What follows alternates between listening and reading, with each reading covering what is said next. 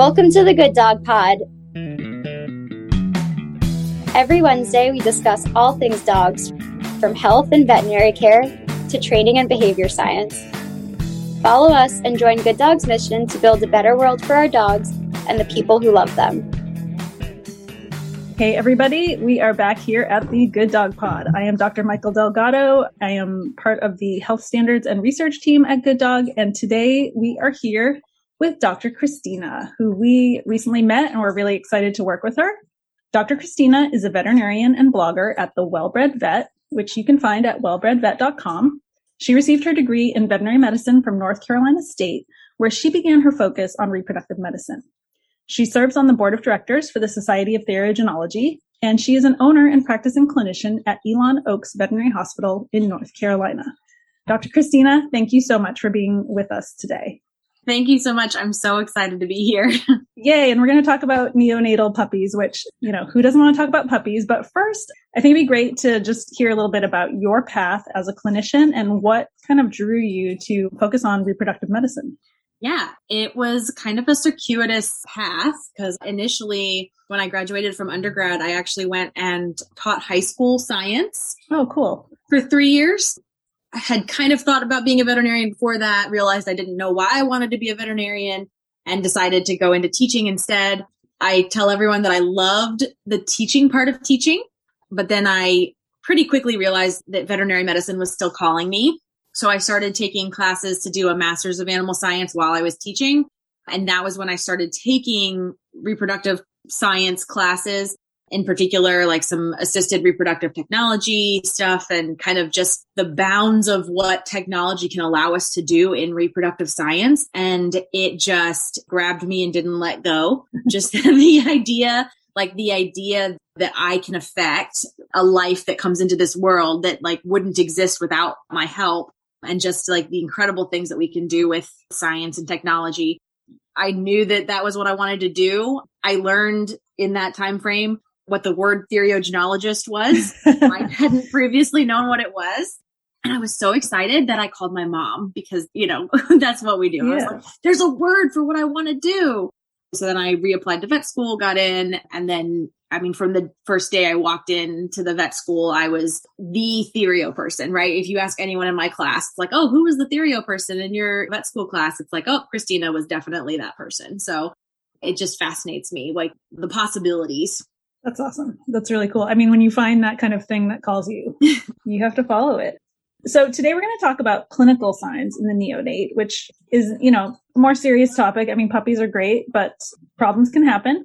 So can we first just start by talking about some of the common congenital and inherited defects that you might see in neonatal puppies? Yeah, we definitely can. And a lot of times the thing about neonatal puppies is that so much of the time we never get an answer to a lot of things that are wrong with puppies, which can be really frustrating. But there are some more common things. So things that we think about a lot of times, we have abnormalities of anatomy and abnormalities of physiology, abnormalities of immunology. So all of those various different things cause different problems. Okay. So there are things like cleft palate. So the palate doesn't form correctly, doesn't close all the way. And that can affect just the palate or the face. That would be an abnormality that we see not uncommonly in puppies. Things like heart defects, with them having a heart murmur or their heart forming incorrectly. Both of those two things, as well as sometimes puppies will be born with their intestines outside of their body. That is also something that we see sometimes. Okay. Those are all things that I kind of lump together because they are defects in the embryonic development of the puppy. So in the way that the puppy develops as an embryo, those are all errors in the way that they're normally supposed to develop. So that's kind of one category. Okay. There's also, hundreds of genetic diseases that obviously that puppies can be born with. And there are some things that we can do to avoid that with genetic testing and health testing. But a lot of those things we may not even see until they're older. So that may be something that, depending on what the disease is, it may present later. So with the cleft palate, that's physiology or anatomy? I would call that anatomy. Yeah. Okay. Yeah. And then you mentioned immunology as a potential problem as well. It may not fall into the category exactly of congenital or inherited in a way, but when puppies are first born, they essentially have almost no immune system of their own. they're completely dependent on their mother, and specifically they're dependent on colostrum, which is the first milk that the mother produces.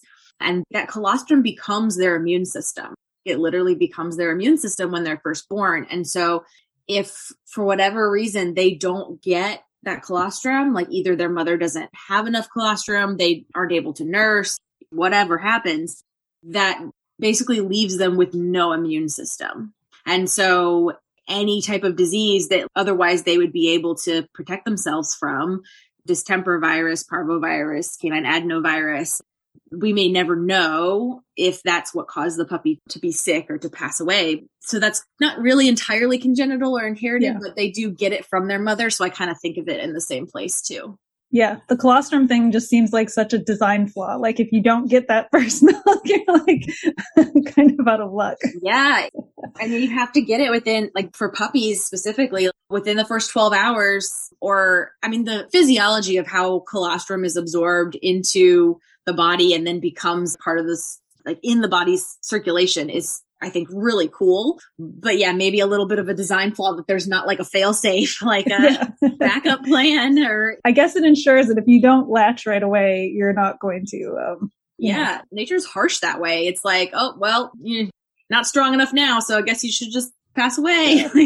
Yeah, it's sad. Yeah. Now, when you see these types of problems, are they always fatal? Are they treatable? Like, when should people make decisions? Like, is euthanasia sometimes appropriate in puppies this small? Yeah, absolutely. It really depends on what it is.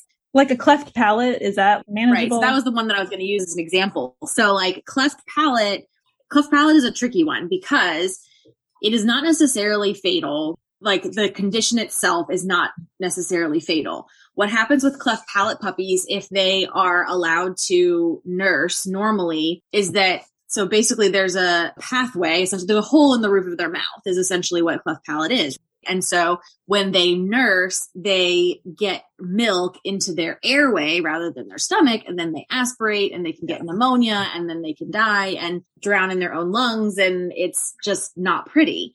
So when I have a puppy patient that has a cleft palate, it's something that I have a really serious conversation with the breeder, with the person, where it's like, this puppy, depending on how severe the cleft palate is, like this puppy needs to be tube fed every 2 hours until you can wean it onto solid food. Right. And you don't get a break at bedtime. It's every 2 hours, and it's really intensive care.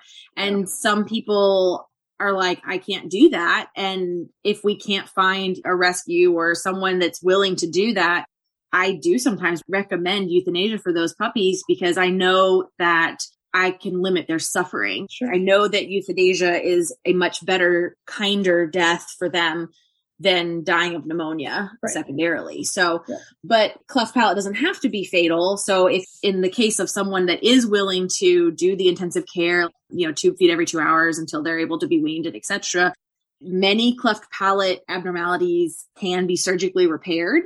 Okay. But of course, we have to get the puppy to an age that it's safe enough for them to go under anesthesia for them to have that surgically repaired. So it's a maybe on that one. It depends on how it requires really intensive care. And if you can't do the really intensive care, then euthanasia is a consideration for that one. Yeah. Okay. Now, when puppies are born, mom's going to do a lot of the work, but maybe breeders, we hope so. But obviously, breeders going to be checking on the puppies. What are some signs that they should be looking for that a puppy might be having some problems? So the number one thing that I always tell people, and I'm going to say it first because it is the most important thing, is to weigh the puppies. Yeah. I recommend weighing the puppies twice a day. So morning and evening, twice a day, every day, for at least a week, depending. And if they're having problems, I personally do it for longer than that. And that is going to be one of the earliest signs, one of the best ways to tell if the puppy is having problems, because if they're not gaining weight consistently, something is wrong. Okay. With the exception that within the first 24 hours, it can be normal for them to lose a little bit of weight, like about 10% of their weight maximum. But then after that first 24 hours, they should be gaining every single day, getting bigger, bigger, bigger. Okay. So that is like just a little gram scale or a little kitchen scale can definitely save puppies' lives. Absolutely. So that's definitely one of the first things is failure to gain weight. Other things that might be a problem, it's hard to describe it until you know it, but the puppy's body just has a feel to it. And so they have a little bit of rigidity. Like you pick them up and they move in a way that is intentional. Okay. It's like their muscles are responding to being handled. Yeah. Like they're moving and they wiggle and they squirm, but it's like intentional. Okay. And then puppies that are not doing well are really limp. They maybe aren't strong enough to wiggle and squirm intentionally. They're just kind of deflated almost. And so if you have a puppy that doesn't have that good feel to it, yeah, that's a good sign. Definitely another one is body temperature. Usually that's not one of the first ones that people see because usually it's, oh, this puppy doesn't look quite right. Let me check their temperature. But that's another thing that, they might be having an issue. And I think those are probably some of the most common ones. Obviously, there are other ones. Like if you see, going back to cleft palates, you'll often see like milk bubbles in their nose or something like that. Can you always see a cleft palate, or is it sometimes like a little hidden? Like, are they always going to have a little visible change in the conformation of the mouth?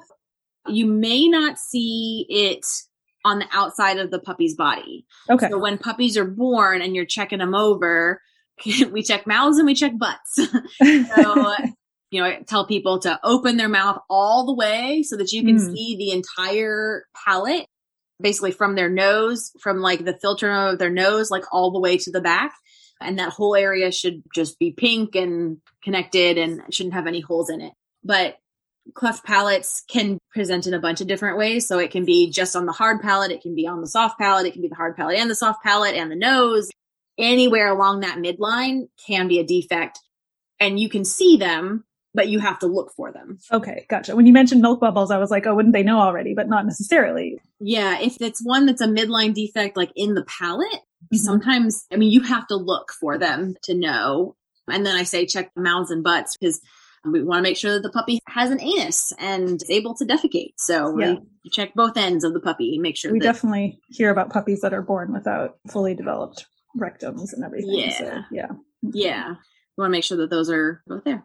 Okay. So if someone comes to you with a puppy who's not doing well, how do you know what's wrong? Great question. And I will start off by saying sometimes we don't. A lot of times we don't know exactly what's wrong. And treatment a lot of times with neonatal puppies ends up being symptomatic. And we kind of go through a checklist of the things. It's like, okay, what is their temperature? Is their temperature normal? Is it high? Is it low? How can we correct that? Are they gaining weight? Is it because their latch, like, are they able to latch well? Do they have a strong suckle? Are they able to get milk? Are they a little tiny runt and all of their siblings are pushing them out of the way? That kind of thing. As a veterinarian, I listen with a stethoscope to their lungs and then also to their gut sounds and see if those are normal, if their lungs sound raspy, anything like that.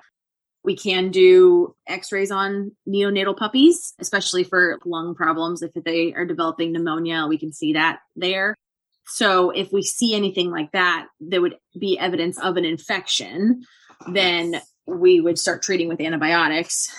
And a lot of times we may identify the specific cause, like the specific reason, the specific thing that's wrong, when we may not. Okay. It just kind of depends on what it is.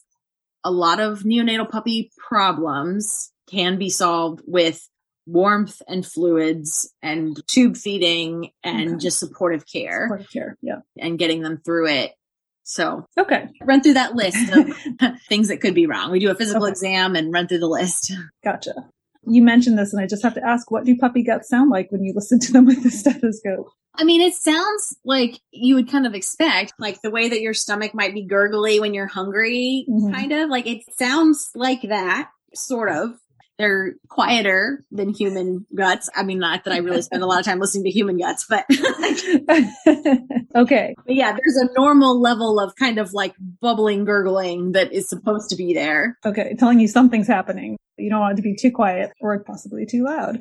Can we talk briefly about sepsis? What is it? How do puppies get it? Is this a big issue for neonates, and can it be treated? Yeah, so sepsis is related to infections in the body that have basically taken over the whole body. And sepsis itself is actually kind of an overreaction of the immune system, like overreaction of the body trying desperately to treat this infection that's in the body. And so it is absolutely life-threatening. It is very difficult to get neonate, like teeny tiny puppies, to get them to respond to treatment, but it can happen. It can be treated. And kind of the same as what we talked about before, like supportive care, fluids, heat, and antibiotics until they can get through it. And is there a specific way that puppies get sepsis? There's not one specific way that they can get it. I think that in neonatal puppies, what we most likely, we're going back to the colostrum situation. So most likely, maybe they didn't get their full dose of colostrum, their immune system was weaker, and then there was just something that their immune system would have been able to handle otherwise, but because they didn't have that protection, they were not able to protect themselves against it, and it caused an infection that then overwhelmed their system. You are listening to the Good Dog Pod. We're here with Dr. Christina, and we'll be right back with more about neonatal puppies. Your Litter A to Z is the leading science-based course for dog breeders. It includes expertly designed 18 modules, checklists, and reports that cover before breeding, getting your bitch pregnant, whelping your litter, and raising your pups. This course usually costs $479, but you can access it for free when you join Good Dog. Click the link in the show notes to learn more. We are back with Dr. Christina from the Elon Oaks Veterinary Hospital.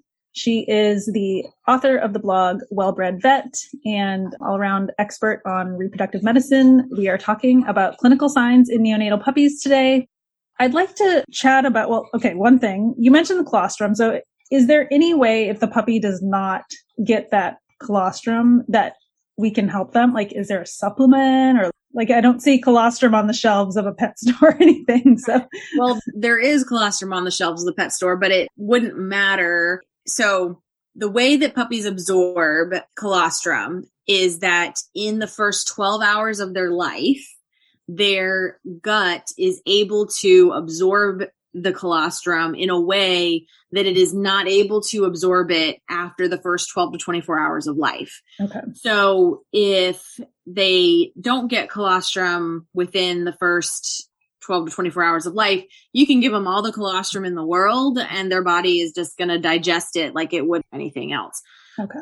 However, what we can do in cases where we suspect that maybe they didn't get the full dose of colostrum is by giving them one of the pieces of the mother's blood, basically. So giving them plasma from the mother's blood, because that will also contain the antibodies that can protect the puppy.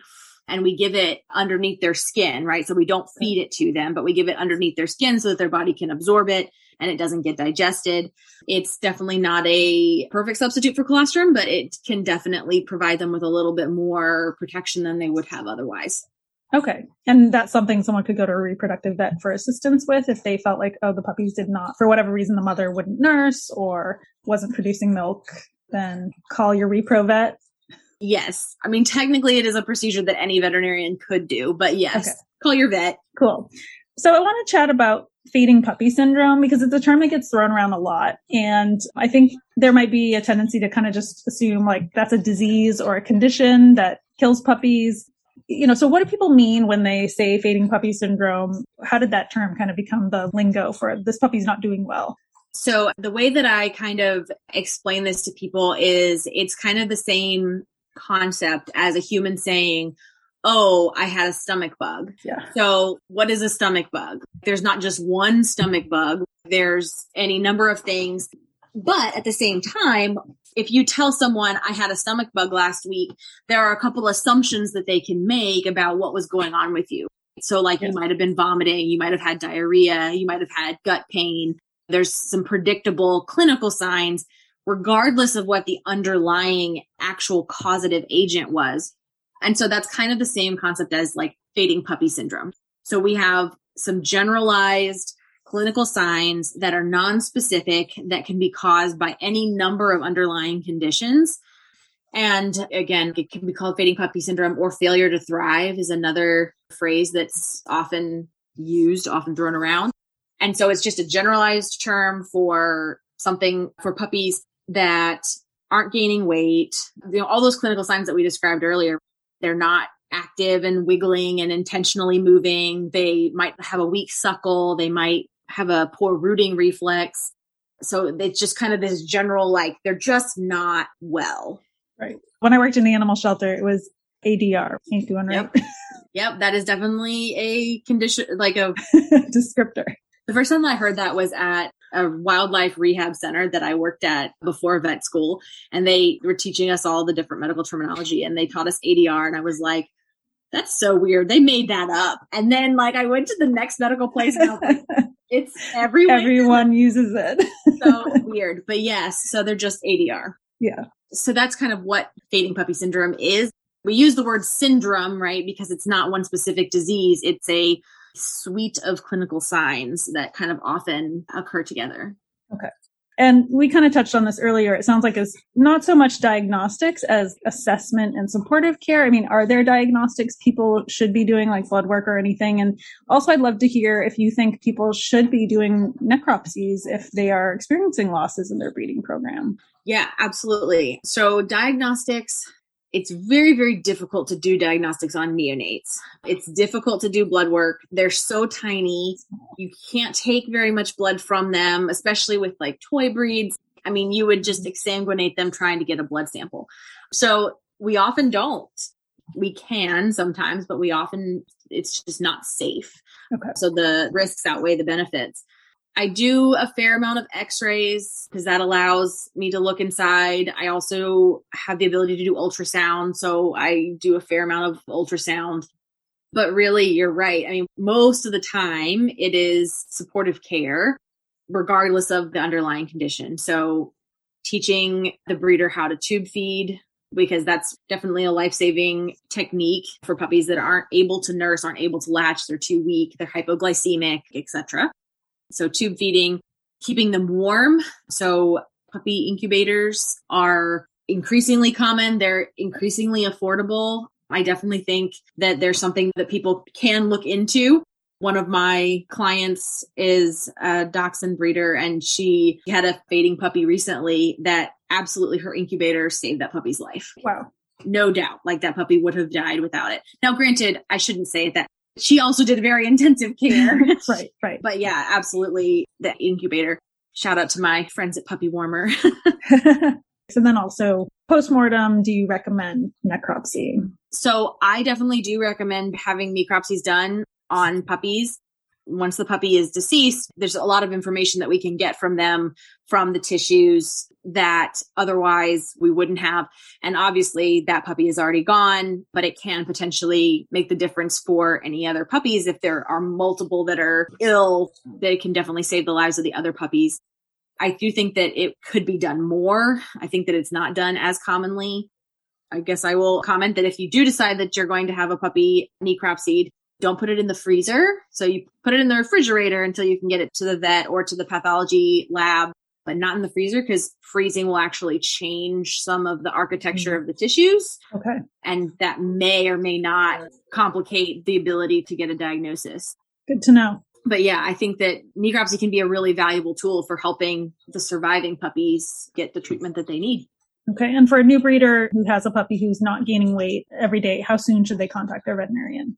Immediately, like as soon as they think that something is wrong, especially for a new breeder. Yeah. If you've been through it a couple of times and you have an idea and you have the tools, you have an incubator, like my client, you know how to do sub-Q fluids, you know how to tube feed. Okay. You know what you're doing. You can kind of ride it out for maybe a couple days potentially, but especially if you don't have the ability to do those things, then I would say the sooner the better. I mean, literally hours make a difference for these little tiny babies. Yeah. I'd like to hear a little bit about your blog, if you don't mind sharing, like Sure. What made you decide to Wellbred Vet? It's a great resource. We were really excited when we came across it, and that was what ended up putting us in touch with you. But yeah, tell us a little bit about your decision to become a vet blogger. Sure. It actually went back to my very first year of being a veterinarian. I had a client who came in with, it was not a good situation, right? But the client herself was 14 or so. She was a child, essentially, a teenager. And she had a 9-month-old puppy who was pregnant. And her parents sent her into the exam room with the puppy by herself. They sat in the lobby. They said, "This is your puppy. This is your responsibility. Go talk to the veterinarian." And I ultrasounded the 9-month-old puppy and I said, "Yep, she's pregnant." And this 14-year-old girl looked at me and said, "What do I do?" Wow. And my heart just sank. And I was like, I have so much to tell you. Like, where do I start? You know? And so I word vomited at her for 30 minutes or so. I don't know, for a long time. And her eyes glazed over and she was just like, and I knew that she wasn't absorbing any of it. And I was like, I just need to be able to hand her some information to help her through this. And that was how the blog was born, was like, I need more resources to be able to support my clients. Cause I mean, that poor little girl, she didn't know any better. Like, she didn't know anything. She was trying to do the right thing without a lot of support, right? Right. She wanted to do the right thing. She wanted to help her puppy. She loved her puppy. Yeah. I don't remember the exact circumstances around how the puppy got pregnant, but she was already, I mean, I think she was like a week away from her due date, roughly. Wow. They had just noticed that the puppy was getting fat and then brought her into me. But yeah, that was how the blog was born. And it definitely goes back to, you know, like I said, I have a history as being a teacher. So that teaching element is a huge part of what drives me. So yeah, that's where it was born. That's great. I mean, there's such a huge need for more science communication on a broader level, and reproduction, you know, it's just not something a lot of people talk about with companion animals. So it's a great resource. Everyone listening, go check it out, wellbredvet.com.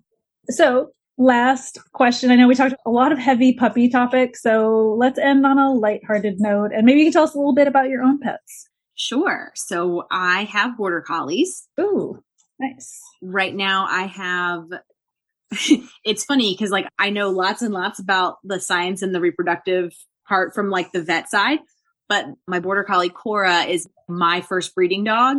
So I'm kind of a new breeder, but also it's like a new breeder who has all this knowledge about reproductive medicine.